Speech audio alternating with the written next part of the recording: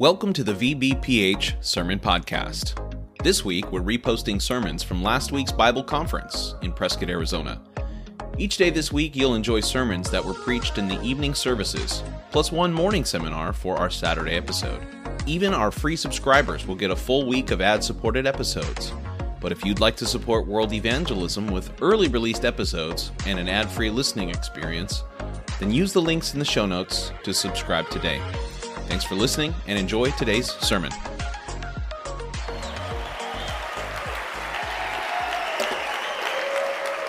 Praise the Lord, amen. I am certainly not Joe Campbell, and it's always humbling to be asked to preach at conference at any time, but let's believe God together that God's going to have his way on Tuesday night, amen? If you'll turn with me to 1 Chronicles chapter 28. God began to stir me for this message some time ago. 1 Chronicles chapter 28. A few years before Pastor Mitchell passed away, on one of his trips to Perth for the conference, I kind of got to reflecting on the 3 stints as pastor of the Perth church that he had spent. And for those of you who may not know, his first time in Perth was in 1981. I was only saved 18 months. Everybody that I knew was getting sent out, then they sent my pastor out. So they're serious about this here.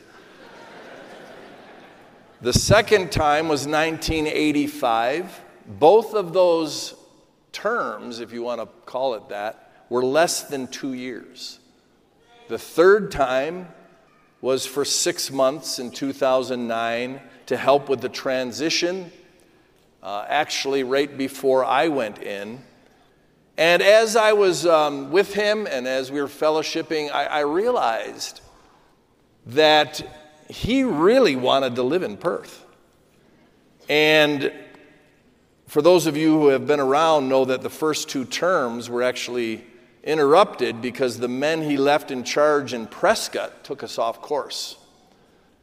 And he had to go back.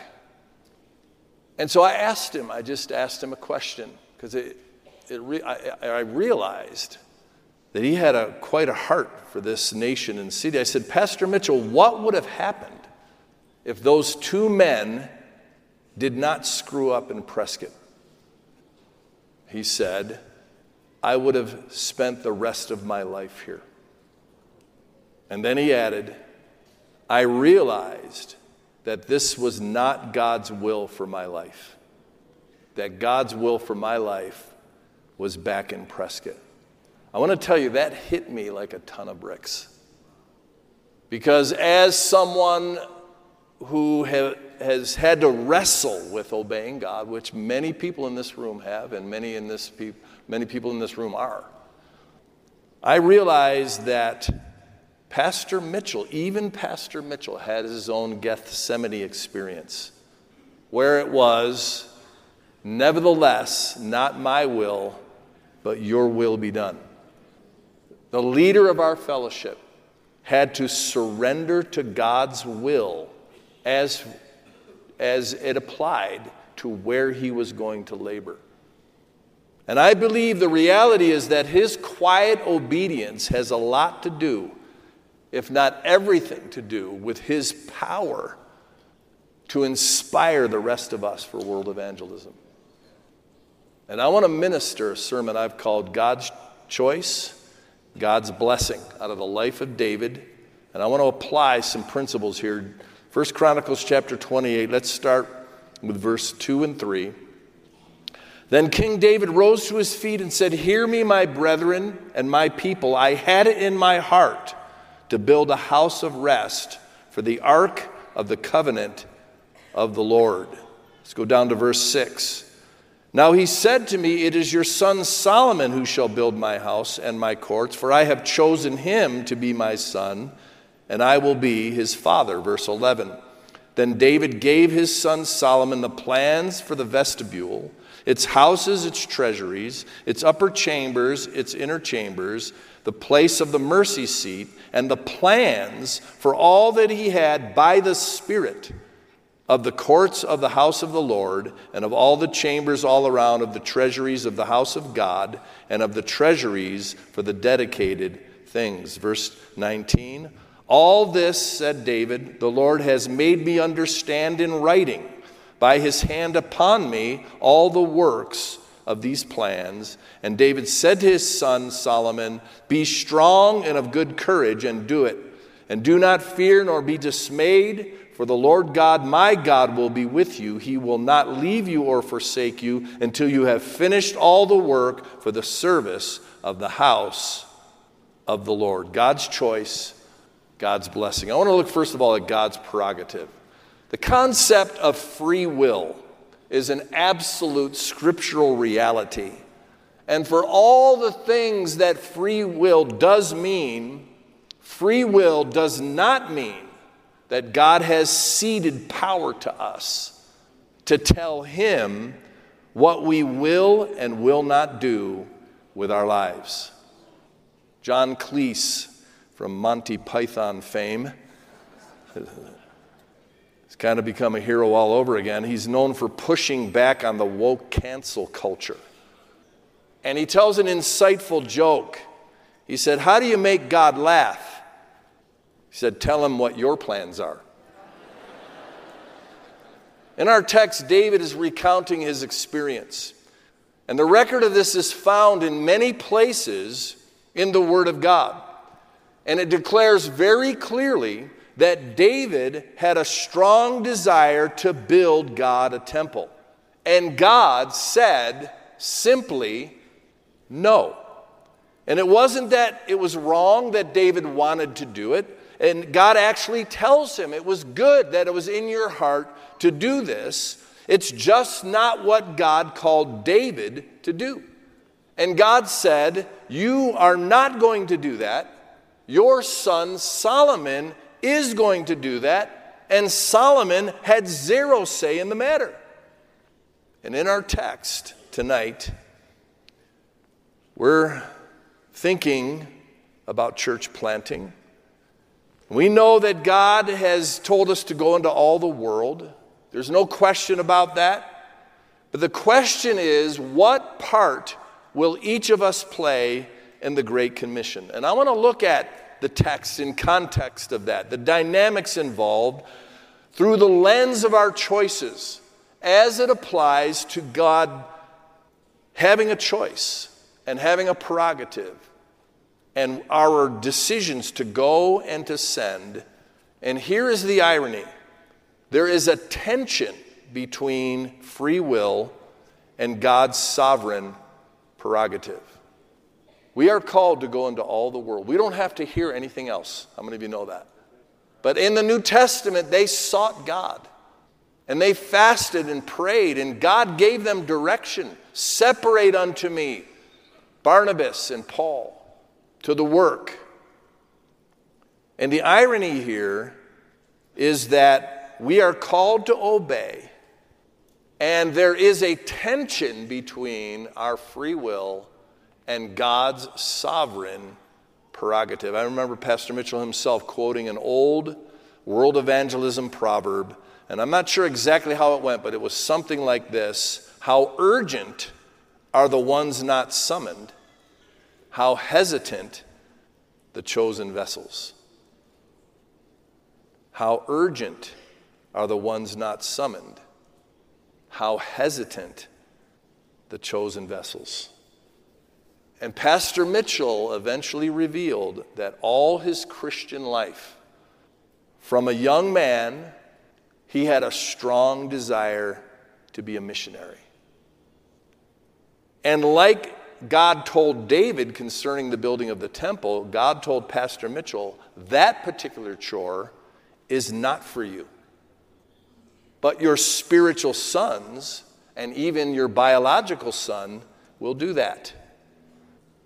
And so as we are at Tuesday night, it's not too early to be thinking about world evangelism, especially since I was supposed to preach at 11 o'clock on Thursday.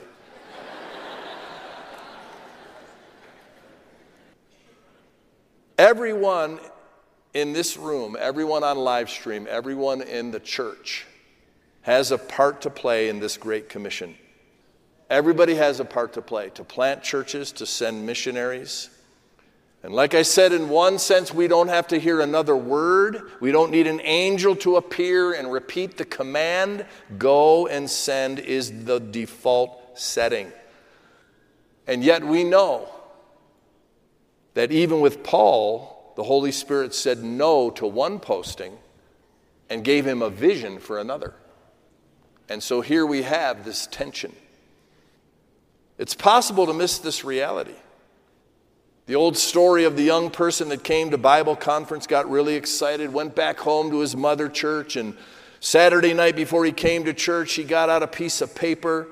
He said, the things I'm going to do for God, and he began to list, I'm going to do this, and I'm going to do that, and I'm going to be here, and I'm going to be there, and I'm going to make sure of this, and I'm going to sacrifice that. And he waited until the altar call that morning, and he went down to the altar and put that at the altar and said, God, here is my commitment to you. And to their surprise, God said, I am not pleased with that at all. And they said, what do you want me to do? He said, I want you to tear that up. I want you to get another piece of paper. I want you to leave it blank and sign the bottom. I'll fill in the rest. This is what God's looking for. God gets to choose every person's place.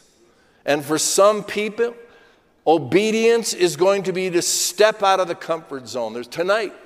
There's people here, and your obedience is going to be God interrupting your plan and challenging you to step out of your comfort zone, to step out of your present reality.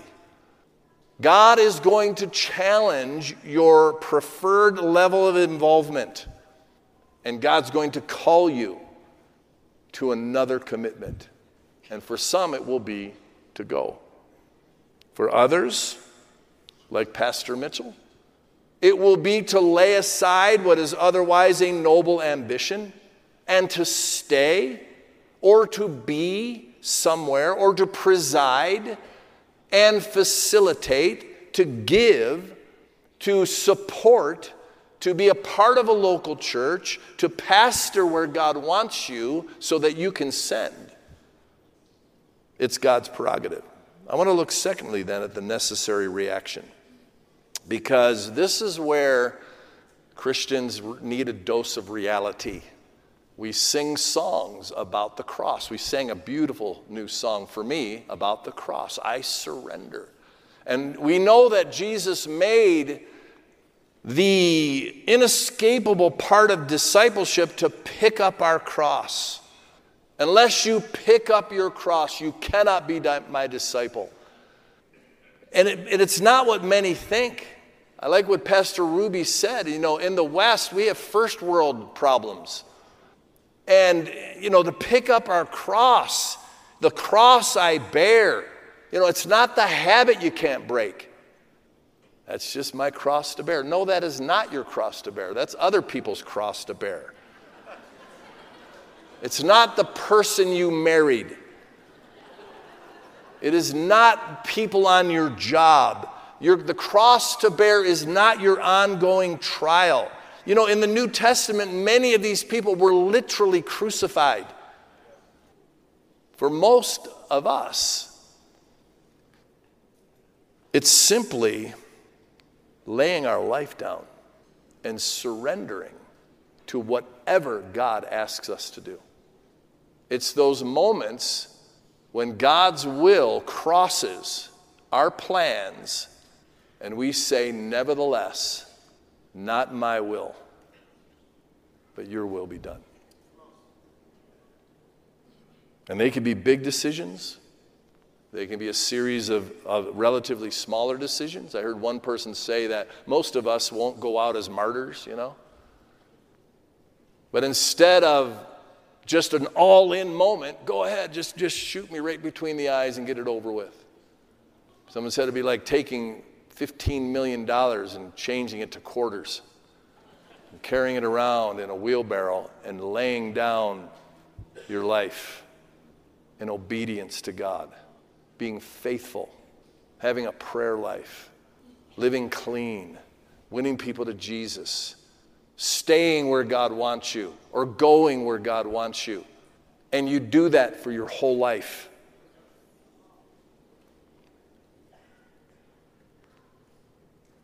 For some people, responding and answering to the call of God to pulpit ministry is not hard. You know, for me, it wasn't hard. The idea of being a pastor, that was an honor. I can believe God for that.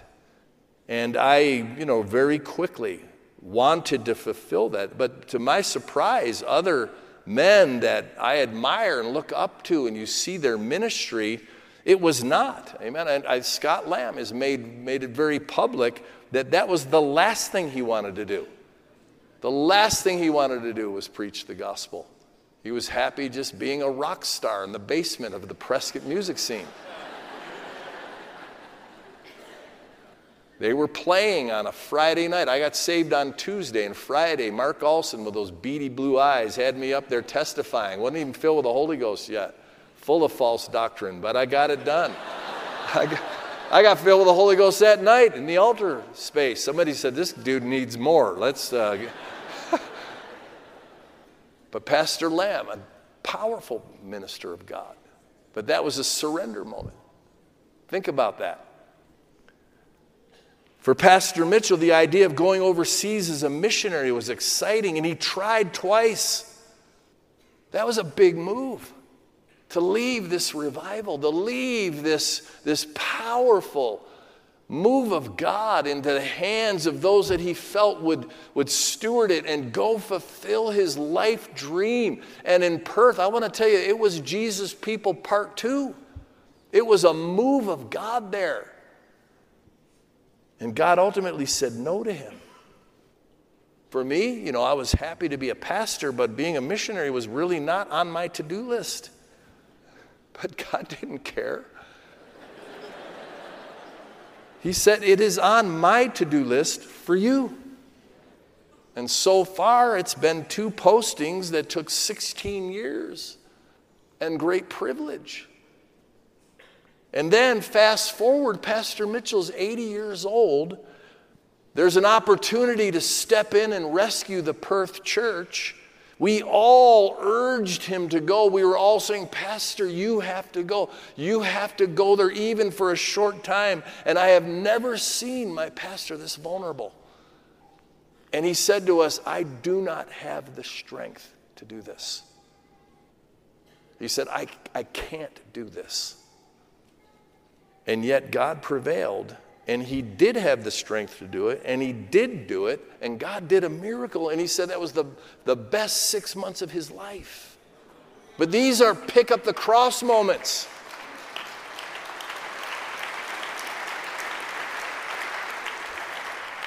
And it changed my life to see and realize that here is my pastor, and yet he had to walk down this path of surrender, just like you and I.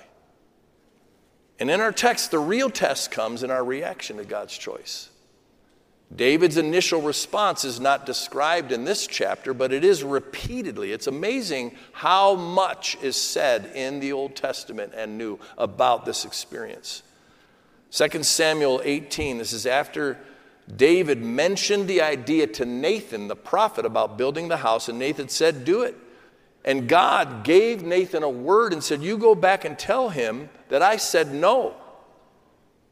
And so what does King David do? It says, then King David went in and sat before the Lord and said, who am I, O Lord God, and what is my house that you have brought me thus far? Verse 25, now, O Lord, the word which you have spoken concerning your servant and concerning his house, establish it forever as you have said.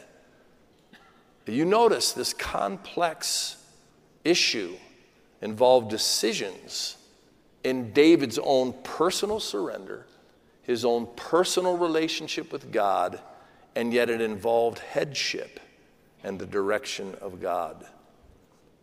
The difference between David and King Saul is King Saul would not do this. He lost the kingdom. He would not surrender. He would not obey. For all his gifting, for all his advantages, He lost the kingdom. And in the process of being told that he lost the kingdom, Samuel said these powerful, immortal words, obedience is better than sacrifice. Because King Saul was trying to buy God off. I'm going to tell you something, you can't buy God off. You're not buying him off. There was a time, Pastor Mitchell said, that every leader that has rebelled to that point had at one time made themselves available for international missionary assignments. And yet the day came that Pastor Mitchell called him in the office and offered it to him, and he said every one of them said no. There was a time, I'm not sure if it's current, but when Pastor Mitchell said that, to that point he said every leader that has rebelled disobeyed a commitment they had made to God. You can't serve God in disobedience. And this is the closest you're going to get to a Joe Campbell imitation. What about you?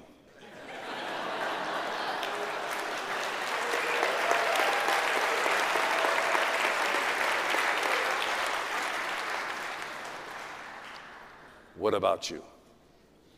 What is God telling you to do? And I'm not even going to word ask. I'm not even going to use that word. David was able to make a fresh surrender. Think about it. He's the king. He was able to adjust. He was able to pivot. This is a big adjustment for him. This was not a lightweight fantasy. He wanted this really, really bad. He could have accommodated his theology. He could have done a lot of things. He could have overrode Nathan. He could have, but he adjusted. And you know what he did? He made the major emphasis of the rest of his life preparing and participating in somebody else fulfilling that. It was financial. It was with all his heart. And if you look at chapter 28, verse 14, he gave gold by weight for things of gold and all the articles and every kind of service. Also silver, articles of silver by weight, articles of every kind of service. For the weight of the lampstands and the lamps of gold by weight. And it goes on. And it's amazing how much Scripture is dedicated to David giving even of his own personal resources. And he describes how he distributed this and set it aside. Other scriptures, it's amazing. His involvement, he said, okay, I can't do it, but I'm going to help somebody else do it. I'm going to spend the rest of my life helping whoever's going to do this. And you can read about it. 1 Chronicles 22, verse 3 through 5. Next chapter, 1 Chronicles 29, 2 through 5. One commentator said if you add up what David donated and what David accumulated and David participated in, the modern equivalent would be 20 billion US dollars. He gave himself for the rest of his life, said, okay, I can't do it. I'm not going to pout. I'm not going to force my will. Who am I? God, you have spoken of my house for a long time. And I'm accepting my destiny, but yet I'm going to spend the rest of my life facilitating, encouraging, instructing, inspiring. Does that sound familiar? I want you to think about Pastor Mitchell's ministry, how much he invested, how much he equipped, how much he prioritized for the rest of his life so that you and I could be successful in world evangelism. How many of you, he's quoted in one of the early books. He said, when I heard of a need, I'd ask God two questions. Number one, can I go? And number two, if not, how can I help? And our pastor spent the rest of his life helping us to fulfill this great commission. So I want to close then with supernatural blessing. All the scriptures that recount this chapter of David's life, you put them together, it paints an incredible picture. His surrender to God's place for him, his willingness to facilitate and others fulfill, brought a great anointing. And I want to tell you, the lights went on for me. It dawned on me, Pastor Mitchell's willingness to surrender to God's will rather than insist on his own, doubtless is a huge contributing factor, if not the main factor, in his ability to persuade us to do our part. And all I can tell you is I was just minding my own business, serving God. I got saved, man. And I came to terms with staying in Prescott. I'll talk about that in a little bit. But I remember one Thursday night, before we had the conference video, we had the conference movie. And I don't even remember if I was pastoring yet, to be honest with you. But my journey and my notion of being called to the nations, I remember it was a Thursday night and they showed the conference movie. And at the end of the video, it was a clip of Pastor Mitchell in the Philippines. And he was passionate. 1978 passionate. How many of you know what I mean by that? That sermon's unique. And he was saying, the reason I bring these young pastors overseas, the reason we take 2 trips and we go to these third world countries is I want them to see the need. I want them to see the need. I want them not to be able to sleep at night till they do something about the need. And I'm telling you, something happened to me, man. And I was upstairs. I don't know how I got upstairs. I had an upstairs seat that I scammed somehow. But when they pulled the altar call, man, I went downstairs. And I got my face on the carpet. I want to tell you, something happened to me. And I have to believe the power of that was linked to his obedience.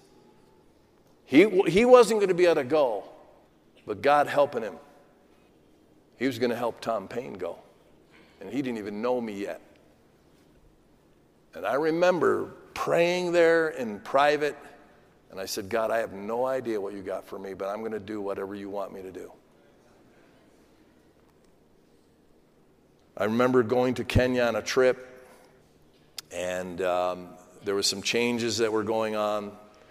And I thought, well, maybe he needs somebody on this, conference. So I made myself available. I said, Pastor, I'm not sure all of it's going on here, but if you need somebody this week, I think I'd be open to that. And it didn't happen. So I went happily back to Farmington, New Mexico for the next 3 or 4 years. I bought a house, had my 3rd child, and I was very happy. I was very comfortable there. It was no longer on my radar. And there was another fateful trip that I went on, and I really tried to get out of it and didn't feel like I was needed. And when I was in Nairobi in the tent in a little bit of a bad mood, I actually said, God, what am I doing here? And God said, I want you to come here. And I remember where I was in Farmington. In an afternoon, it wasn't a prayer meeting. I went to church to work this out with God. And I remember where I was. I could point to it if we walked into that old building. And I don't want to be melodramatic, but I said, God, you got to help me. I got an agenda. I got an opinion. I got what I want to do, but nevertheless, not my will, but your will be done. And I had the privilege of going to Nairobi, Kenya, and it was like being strapped to the space shuttle. I'm serious, man. I'm embarrassed to think I could have missed this. 21,000 decisions in 4 years. We nationalized 4 missionary churches, built a building. I'm embarrassed to think I could have missed that. In Gallup, I was asked to preach in Perth, and I remember 2 things standing on the platform. It was a weekend. 2 things. One is this amazing guitar music that I had to turn around and see who in the world is playing that music. And I met Jamie Harries. Hello, Jamie, if you're listening. The other thing that I remember happening is God elbowed me in the ribs. He doesn't always do that to me, but he did. I was standing with him, and he said, you could come here. And I kind of knew what was going on in the background, and I just went, oh, no, here we go again. And then when Pastor Mitchell asked me to go, I knelt down by the side of my bed, and I wept. Because I didn't want to do the wounded church that just went through a rebellion again. But I told my wife, I'm a soldier. Will you go? She said yes, so we went. And we had 12 of the most amazing years of our lives. Amen.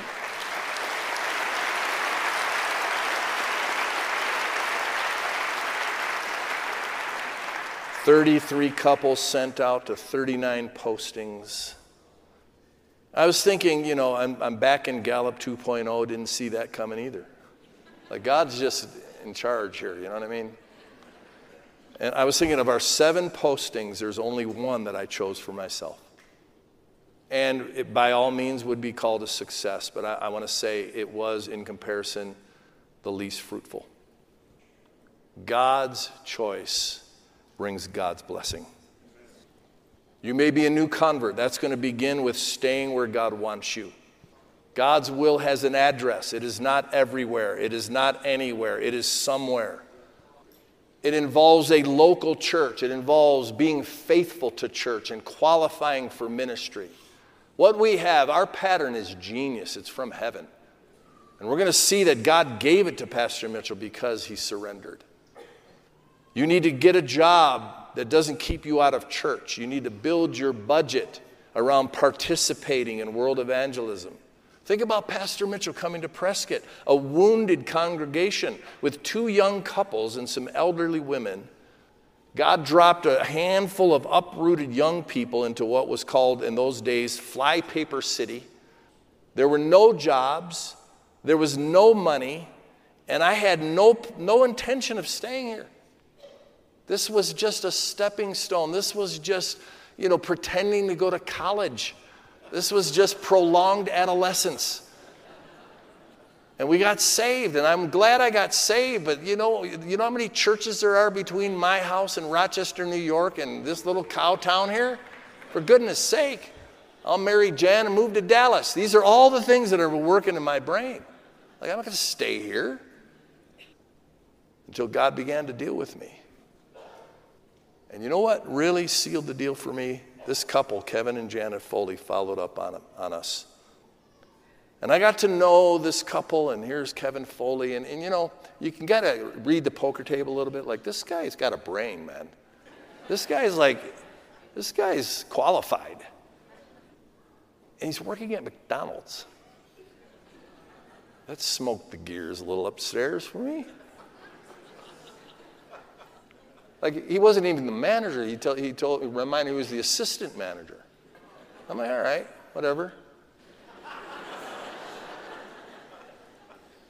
And then he gets the door director, and then he got sent out. I can't tell you the impact that made on me. That's like the penny drop. Wow, he did that on purpose. Like, he took that job to stay here. And he was willing to do that because what's happening here is big. We didn't totally, there's only 35 churches when I got saved. They used to line them up on Friday night and pray for them for something to do. And send out somebody else. But when I saw that, it was like, wow, this is big. This is big. And look at what happens. This is what I want to leave you with. This is what should incentivize your obedience beyond destiny, beyond reward, beyond privilege. Verse 11 and 12. Then David gave his son the plans. Verse 12, the plans that he had by the Spirit. Have you ever passed over that? That means God, in his surrender, gave him revelation for how to build the temple. divine revelation. Verse 19, all this, David said, the Lord made me understand in writing, his hand upon me, all the works and the plans. That's exactly what happened to Pastor Mitchell. That's what I believe now. That in his surrender, because you know, like we've heard it, this is not a work of man. This is not our genius. This was a man who surrendered to God's place. And God gave him revelation. He received revelation for the pattern and the principles of our movement from heaven. And it continues. Pastor Greg Mitchell shares that, when Pastor Mitchell told him, son, you are going to be my successor. He shared with us at leadership, he said, he didn't believe it. He said, well, okay, Dad'll wake up smart and realize that he made a mistake. That's what he said. He said, so I'll just serve him and pray for him so that he realizes that that's not what he should do.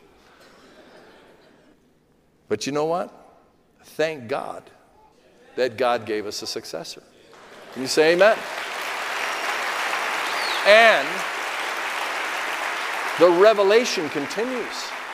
It's just, this building and the progress and the wisdom, the supernatural. We're at another level. Can you say amen? Because it's in surrender. And I want to tell you, Pastor, the takeaway here. You want to build a church of faithful, committed disciples that will lay down their lives? Take a look at chapter 29, verse 6. Then the leaders of the fathers of the houses and the leaders of the tribes of Israel and the captains of thousands and hundreds with the officers over the king's worth offered willingly. Look at verse 8. And whoever had precious stones gave them to the treasury of the house and into the hand of this craftsman. This is contagious. Truth is not so much taught as it is caught. How do you do that? Surrender, obedience, and say, God, I will do whatever you want me to do. If you want me to go, I will go. If you want me to stay, I will stay. I will prioritize my life. The church is not part of our lives. It is our lives. And when you approach it this way, this is contagious. And the impartation of willingness and surrender that inspires others. I want to challenge you to pray for the gifts of the Holy Spirit. Romans 12 and 1 Corinthians 12, ask for them by name, the gift of the apostle. We're not talking about some strange, weird church title. The apostle are the sent ones. These are the ones that carry a dimension of God that are going to go and build conference centers. The prophet, the pastor, teacher, word of knowledge, word of wisdom, faith, healing, miracles, discerning of spirits, administrations, liberality, helps, tongues.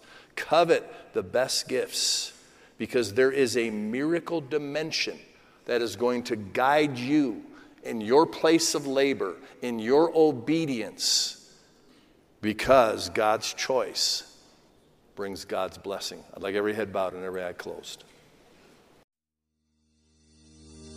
Thanks again for listening to the free version of the VBPH Sermon Podcast, where we post sermons on Mondays, Wednesdays, Fridays, and Sundays. We also have a premium version of this podcast, which posts sermons and interviews every single day of the week.